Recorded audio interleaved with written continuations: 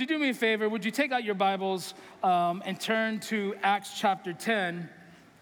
If you don't have a Bible and you would like a Bible, there's a Bible in the pew back in front of you. You can turn to page 918 there. That's our gift to you for those who don't have a Bible. We're going to continue our series in the book of Acts. How many of you have been enjoying our Acts series by show of applause? Yes, sure. Sometimes I wonder whether or not you guys actually mean that. But I trust you. I trust that you mean that. I love this passage. We're going to focus on the first 8 verses. I'm going to give you a quick recap of what's going on, right? We just had a beautiful Easter service, right? All right, side note, all right, we're going to do a tangent. It's fine. It's okay. You guys giving me an hour to preach, so I can do that.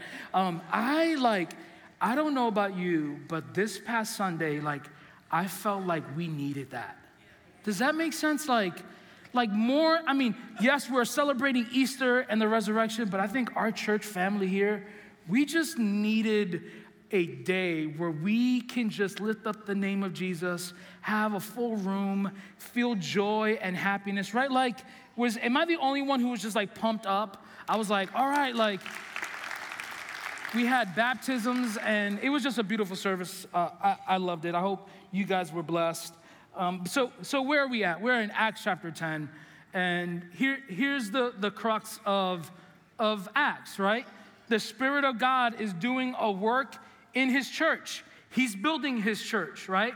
So when we read the book of Acts, there's a lot of characters. We'll see Peter, we'll see Paul, Stephen, Philip we've talked about, right? We'll see characters do awesome things for God, but the main character, the primary purpose of the book of Acts is to show off the main character, and that's the Spirit of God, the Holy Spirit, the third person of the Trinity, where we're tempted to look at the book of Acts and say, man, Peter did a fantastic job. Paul did an awesome job preaching. When we're tempted to say that, we should be actually encouraged to remember it's not them who did it. It's the Spirit of the living God who did it. So the main character of the book of Acts, from Acts chapter 1 all the way to the last verse in chapter 28. Yes, chapter 28. It's the Holy Spirit. The Holy Spirit that's doing a work. He's the one that's empowered the people, right? So when we look at Peter, when we look at Paul and Stephen, and when we look at Philip, the Holy Spirit, has empowered them. He has filled them, meaning that He has taken complete control of them that allows them to preach the gospel, to proclaim the gospel. So the book of Acts, summation of the last 10 chapters is the Spirit of God is in the move, and He's moving in the life of people. And we're going to see in Acts chapter 10 how He moves in a new group of people. And this is awesome. This is powerful for us to understand because remember the context of the book of Acts. The gospel has been presented to the Jews. They have rejected it. A small number of them have received it. A couple of thousand, maybe 5, 10, but it's spreading. And in this moment, we're going to see God break out in a whole new group of people, and particularly a person, right? So with last week, when we talked about Easter, we preached about a new life, this new life that God gives us, this new life that we have because of the resurrection. We're going to see this new life now in a person, in a family, in a group of people. So we read first 8 verses, Acts chapter 10, page 918 in your Bibles. At Caesarea, there was a man named Cornelius, a centurion of what was known as the Italian cohort, a devout man who feared God with all his household, gave alms generously to the people, and prayed continually to God. Verse 3, about the 9th hour of the day, he saw clearly in a vision, an angel of God come in and say to him, Cornelius. And he stared at him in terror and said, what is it, Lord? And he said to him, your prayers and your alms have ascended as a memorial before God. And now send men to Joppa and bring one Simon who is called Peter. He's lodging with one Simon, a tanner. Imagine trying to figure out all these names. 2 people are the same name. It's go get Simon. And then he's staying with the other guy named Simon. Which one, right? Simon, a tanner whose house is by the sea. I mean, talk about a pad, huh? When the angel who spoke to him had departed, he called 2 of his servants and a devout soldier from among those who attended him, having related everything to them, to send them to Joppa. Now, I look at this passage, and to be honest with you, when I read this, I was flabbergasted in one sense. I was like, this is an awesome person, right? Like, in one sense, I look at this and I say to myself, man, like Cornelius is a really good guy. Think about it.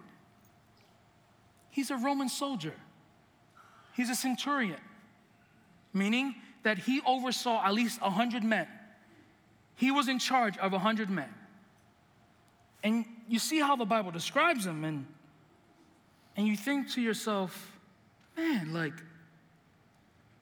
I want to be like him. Then the other feeling came, right? It was like, oh no, like, I'm not that man. I can't be that man. Like, it's mind-boggling that this is how the Bible describes him. And then I started to think, like, what is the author of Acts, Luke, trying to communicate? Like, what do you think Luke is showing us? What do you think the Spirit of God, who's inspired this word, these are the words of God, what do you think he's trying to communicate to the people who would read this? What do you think Luke is trying to communicate to us who would read this? And though he seems like a cool dude, right? You look at him and you're like, this is a man, right? Like, and let's look how the Bible describes him. The Bible describes him in 5 ways, right? The Bible says they describe Cornelius as a trusted leader, right? He's a trusted leader. He was in charge of 100 men, right? That's an honorable task. He's a devout man. That's what the verse says. A devout man who feared God. Not only was he a devout man, he was a good leader in his home, right? Like, not only is he a good man in his career, he's a good man at home that the Bible says all of his household feared God. I mean, if this is an example of a real man, like, it's Cornelius, right? Really good at his job. He's not lazy. He goes to work. He loves God. His family serves God. He's a good leader in his home. He's a generous man. He ain't cheap. Imagine that. Some of you wives are looking at your husband. You could take note, right? Like he is a generous man. And he gives alms. What that means in the New Testament is that he used to give to the poor. And what else does the Bible describe? I mean, a man of prayer. Wow. You look at verse 1 and you say to yourself, man, this is a trusted leader of the Roman government, commander of 100 men, the backbone of the Roman Empire. He's part of an Italian cohort, meaning that he probably started out in Rome or Italy and now is stationed in Judea. So he leaves, his family's with him. He's honorable to his duty. And then you look at verse 2, it says he's a devout man who feared God. He loved Yahweh. And the inward faith that he had, the things that we would say are good, were expressed in his generosity to people in need. And he prayed. Now you look at this, right? And you say to yourself, this is a good guy. But I want you to notice something. Notice that the Bible says that he isn't a Christian. Did you pick that up? Right? Like, it doesn't say that he was a follower of Jesus. It doesn't say that he believed in Jesus, right? So on the onset, you read these first 8 verses and you're like, this is a great guy, but he's not a Christian. He's not a believer. Then you think to yourself, man, like, I know people like that, right? Don't you know people in your life? I know people in my life that, like, look like Christians, behave like Christians. I mean, they're generous with their time and their energy. They give a lot of money to good charities and organizations and communities, and yet they don't believe. What we see in this passage is that Cornelius isn't a Christian. I think we look at this and say, wait a minute, we want to be like Cornelius. And I say, sure, there are things about Cornelius that we ought to reflect. But remember, Cornelius is not a believer. And I think what the Bible is trying to teach us in this small little passage is, right, that as good as we look at Cornelius, as awesome as we look at his works, good works and good people don't get saved for their good works. Did you hear what I said? Like, when we look at this passage, we might be tempted to think, man, he's a good guy, so he must be saved. No, that's not true. And I think that's true for us this morning, right? Like, sometimes we're often tempted to believe that somehow that our good works and our good deeds and our good character is what saves us. I want to give you a spoiler alert. When you read the end of chapter 10, here's what happens. We're going to go back in a couple of weeks. We'll go back to Peter's vision. But here's what happens. Peter has a vision. And after he has his vision, he finds that these soldiers that went to go get him are asking him to come back because someone, a centurion, Cornelius, wants to meet him. So what happens? Peter has to come back. He comes back to where Cornelius is, and he has to preach the gospel. And guess what happens? Cornelius and his family are saved. So that's a spoiler alert, right? Like, Cornelius and his family are saved, but what we see in the first 8 verses is that he isn't saved. And I think that's important for us to remember. I think it's important for us to realize that what saves us are not our good deeds, right? And then sometimes we often think with our children and our family members, like, they're good kids and they might be saved. No, that's not how it works. Just because you're a good person doesn't save you. We know what saves us.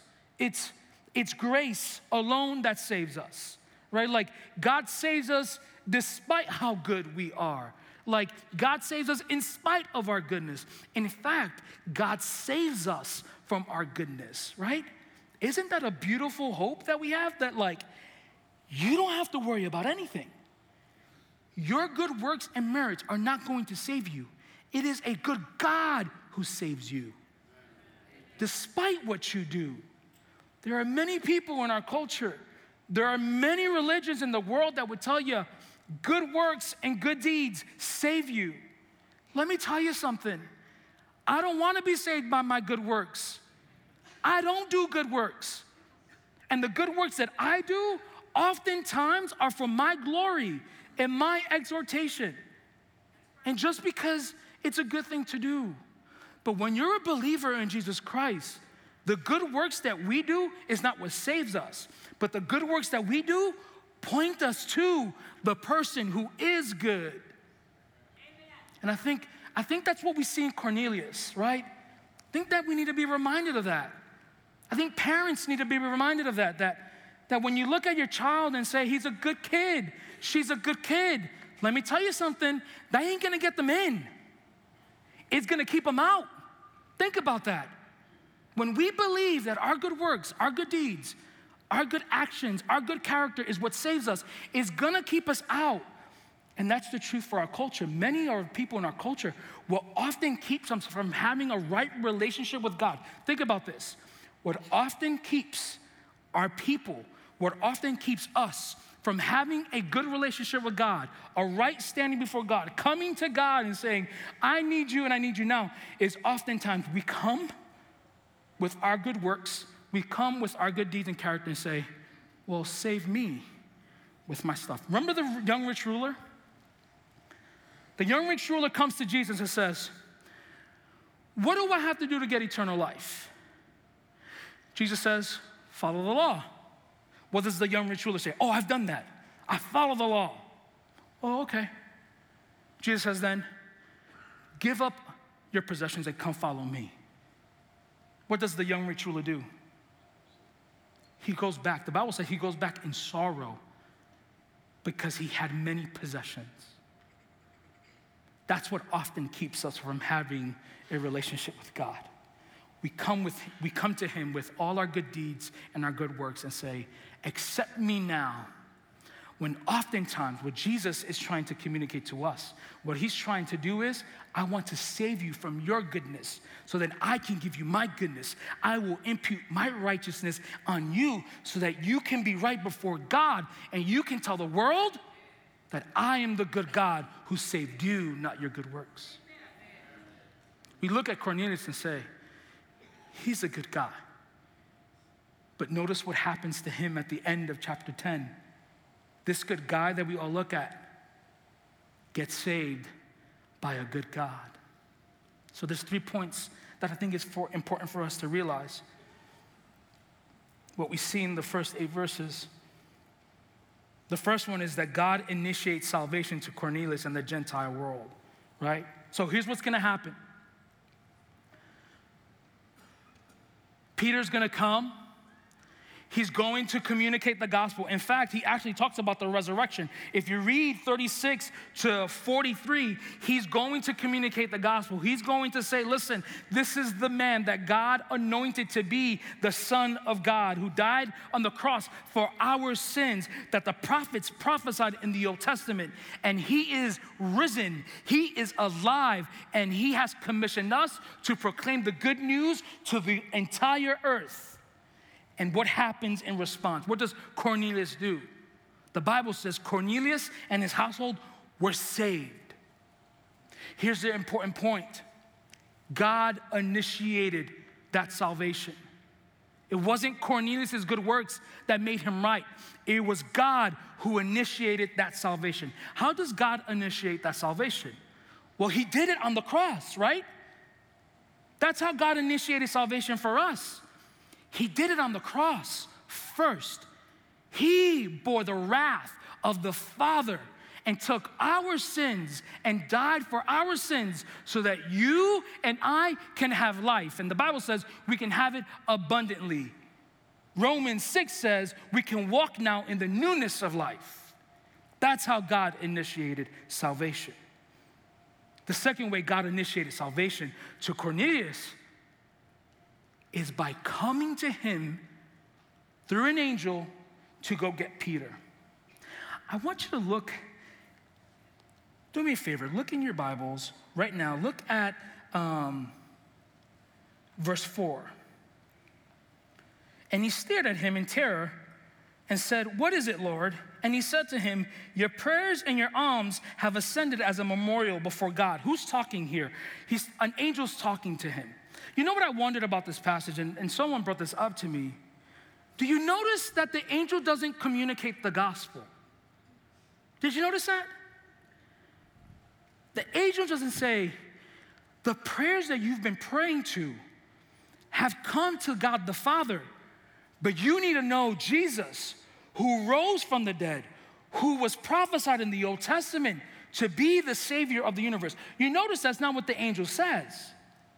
Like, why doesn't the angel tell him the gospel? Think about that, right? Like, for a second, the angel appeared to him. Why doesn't the angel share the gospel with him? It's quite simple. The angel doesn't proclaim the gospel to him is because it's not the angel's job to proclaim the gospel. Angels can't proclaim a gospel they have not received. It wasn't them that Jesus died for. It wasn't them that needed salvation. It wasn't them that he died on the cross for. It was you and I. The gospel's for you and me. So the angel can't proclaim the gospel. They're not allowed to communicate the gospel. Why not? Because it's not theirs to communicate. It's ours. It's ours to communicate. The second thing that we see in this passage is that not only does God initiate salvation, he did it on the cross, and he initiates it by sending an angel and saying, go to Cornelius, tell him to go get Peter so that Peter can share the gospel. The second thing that we see in this passage is that God prepares our hearts and minds to understand the gospel, right? It's not a coincidence that Cornelius is seeking after God in Judaism. This is something I struggled with because Cornelius is not a believer, but yet his prayers is able to go up to heaven. Like God is able to hear his prayers. And here's my theological stance on that. God doesn't hear the prayers of unbelievers unless they're seeking for him. In this passage, Cornelius is seeking after God. Now, the difference between Cornelius and unbelievers is that he was seeking. Like, he's not a Pharisee, right? Like, the Pharisees were anti-Christian. They were anti-Jesus. They were evil men. But Cornelius was seeking after God. And what does that tell us? It tells us that God was preparing him for the gospel. Like, God prepares us for the gospel. Think about every situation. If you're a Christian in this room, I'm going to assume that not everyone is, but if you're a true believer in Jesus Christ, you believe and you follow and you obey and you trust and you know that your home is in heaven, is not here on earth.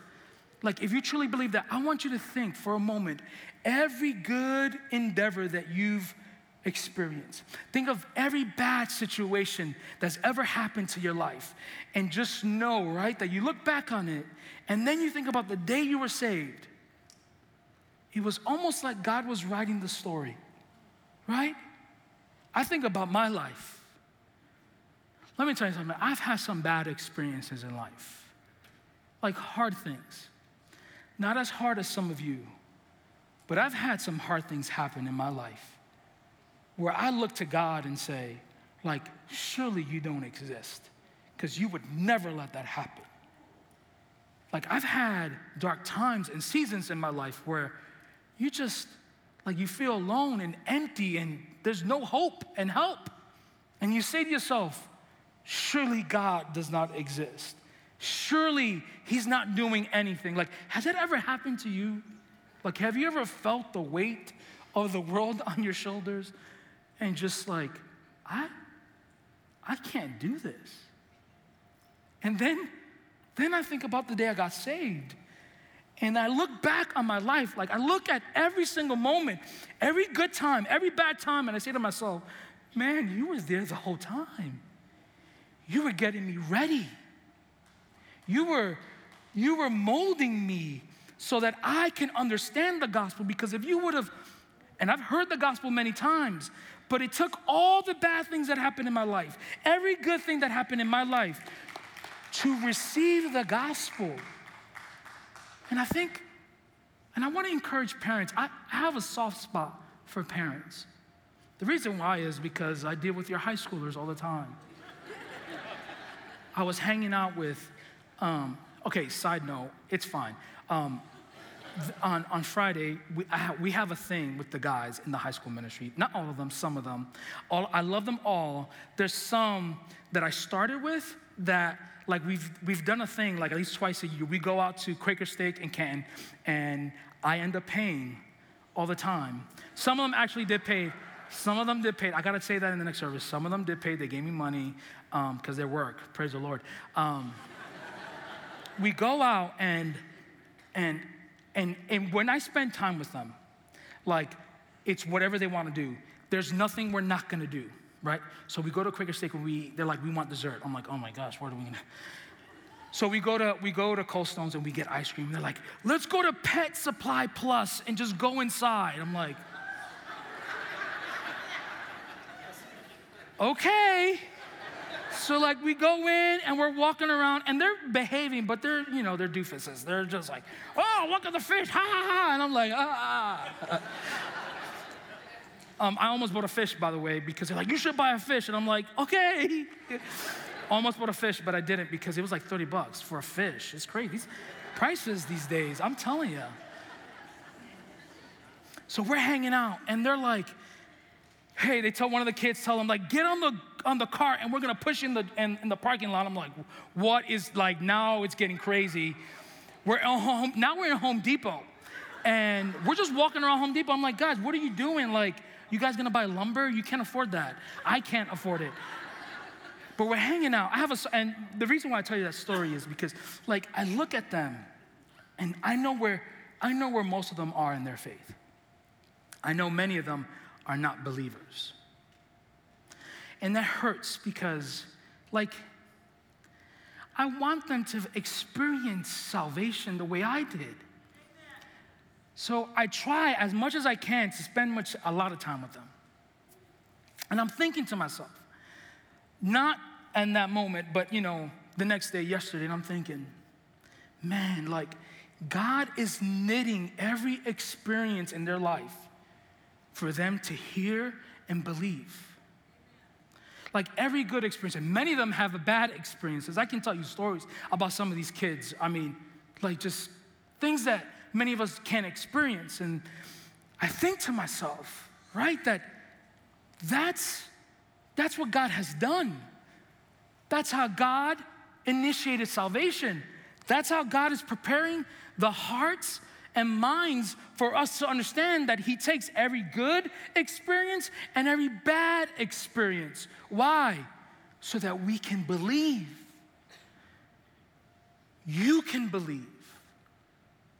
Cornelius, his life experience, whether it started in Italy or somewhere else in the Roman Empire and ended up in Judea. Think about that God orchestrated a plan that he would start in Italy and his life wouldn't begin until he landed in Judea. And I don't know how long he was stationed there, but I know that God orchestrated that plan so that an angel can visit him.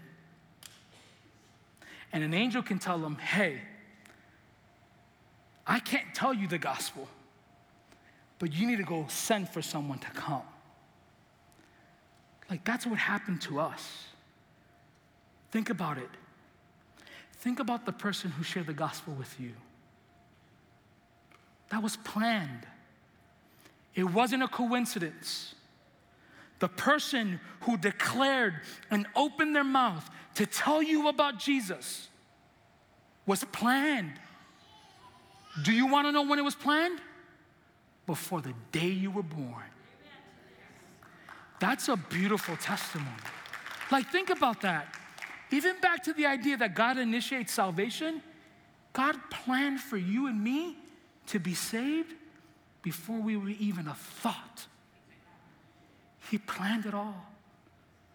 He planned it for Cornelius. He planned it all. And for parents, back to my story, I have a soft spot for parents because many of them, like, you don't know what you're doing. There is no, trust me, I know you don't know what you're doing. I can give you some tips. You're not meant to know what you're doing. You're meant to trust and believe in the God who knows what he's doing.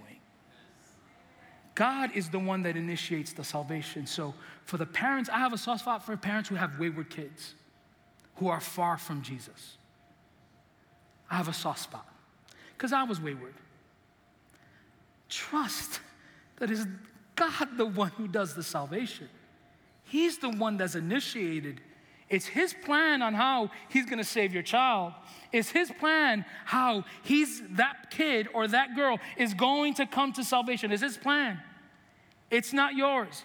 It's out of your hands, but is in the hands of a God who is good.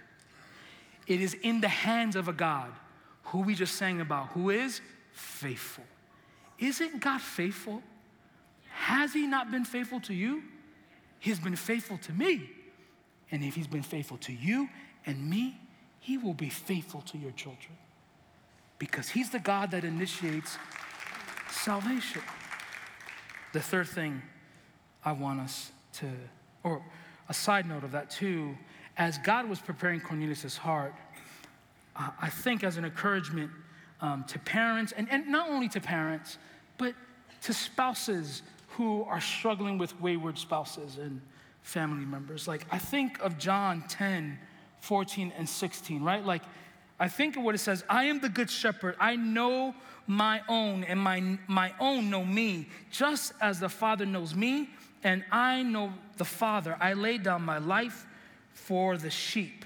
And check this out. I have sheep that are not of my fold, but I must bring them also, and they will listen to my voice. This is the story of Cornelius. Though Cornelius was not a believer and he prayed to God, he wasn't part of the flock, but he was saved to be part of the flock by the proclamation of the gospel. Like parents, spouses, trust God with them. Believe him that he'll do it. Like the hardest thing that God could have ever done has already been accomplished on the cross. He's died and paid for it. So saving your children, saving your spouse is an easy thing for him to do because God is faithful. God initiates salvation. God prepares them. Every bad and good endeavor, God is going to use that. And the third thing I want us to see from this passage that we learn from is that God brings the gospel to unbelievers for salvation. Like, it is the work that he does through people. It is the work that he does through the church. It's the work that he does through me and you to proclaim the gospel to unbelieving people. It's not the work of angels that he uses to proclaim the gospel. It's you and me. I think of the passage in Romans, right, that says faith comes by hearing, and hearing what? The word of God. Paul says it like, how are they to hear if no one is to speak? How are they to speak if no one is sent? Like, that's the truth of the gospel, that we ought to proclaim the good news to everyone all the time. Remember, it's not our good works that save us. It's not our good works that's going to save our other friends. It's not their good works that's going to save them. It is the gospel, and they need to hear the gospel all the time. There's an inside joke with my parents. My dad is a true man of prayer. Like, if you ever meet him, sweet, well-spoken, quiet man. He has a thick Spanish accent and a thick New York accent. I don't know how, but that's the way it is. My dad, like, he is a prayer warrior. And when I mean like he prays, like he's retired and he spends most of his days praying for our family, praying for friends and loved ones. You know, my dad, I have siblings and family members. The vast majority of them are not believers. It is a miracle that God saved my dad and my mom. It really is. Like the things that they've experienced in their past, I don't know how they made it. But God saved them. But my dad, every time we're around family members, growing up, it was so annoying because I was just like, Dad, just be quiet, right? Like, he always shared the gospel. And my dad is like, old school gospel is like, the Lord is coming back. Are you ready to go with him? And I'm like, Dad, yes, I'm ready to go with him. I'm not ready. But he always shared the gospel. He's like, you gotta be ready. You don't know when is your last day. You don't know when you're gonna breathe your last breath. Believe in Jesus, follow him, he always says this, live a holy life. And I'm like, Dad, all right, I get it. And then my dad always asks, even till my dad still preaches the gospel to me. He's like, not too long ago, he was like, are you ready to go? And I'm like, yes, I'm ready to go. Like, that's my dad. And that's the truth, right? That's what we need to be doing. Telling everybody, hey, are you ready to go? I'm ready to go. You know, my joke is like, beam me up, Scotty. Like, let's do this right now. But here's the truth. The truth is not many people are ready to go. And the truth is, many people in this room, watching online, you ain't ready to go. You're still holding on to your good works. You're still holding on to your good deeds. You're still holding on to the idea that, oh, one day God will save me. Let me tell you something. Just as Cornelius was preached the gospel has been preached to you today. Salvation is for you today. Tomorrow is not guaranteed. Tomorrow is not promised. Today is the day that you can receive new life. Today is the day that God has already initiated salvation for you. Only thing you have to do is believe and put your trust in Him. Follow Him. Deny every inclination you have to pursue Him. And don't let go. Hold on. Hold on to Jesus. He's worth holding on to.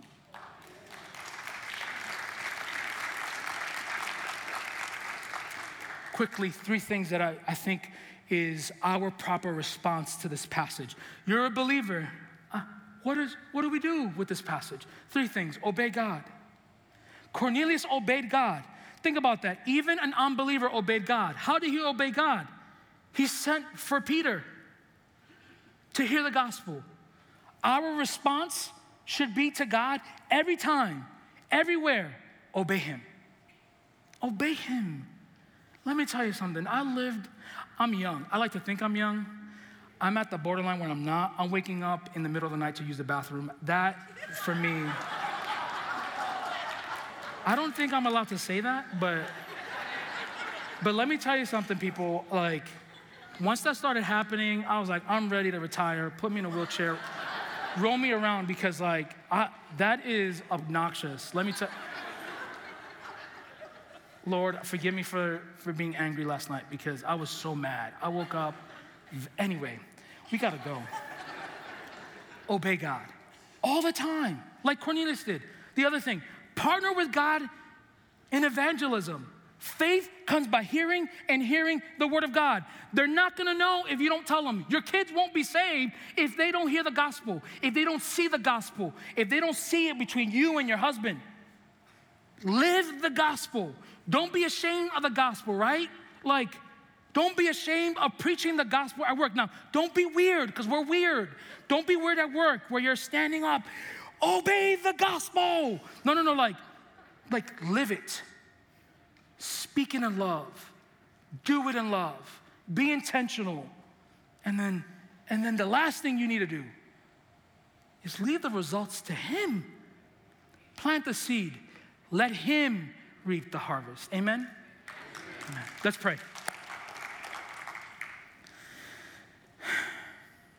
Father God, you are faithful. You've always been faithful. We trust in your faithfulness. Even when we are faithless, we trust in your faithfulness, God. God, we say thank you. We say thank you today because you are the God who initiated salvation for us. We say thank you today because you're the God who always initiates salvation to unbelievers. God, we say thank you today in advance because we believe that you have the power to save and you can save our wayward children, spouses, friends, neighbors. You can do it because you did it for us. God, we thank you for every good and bad endeavor, every bad experience, every good experience, every good memory, every bad memory. We thank you for them because it was part of our story in which you would save us. God, would you save us from our good deeds and our good works? Would you save our loved ones from believing that their good deeds and their good works and their good character and disposition is what saves them? God, would you do this? Do it in our lifetime. In the name of Jesus, the people of God say. This has been a message from the chapel. Thanks for joining us today. For more information about the chapel or any of our campuses, including Akron, Greene, Wadsworth, Kenmore, Cuyahoga Falls, Nordonia, and Medina, please go to our website at thechapel.life.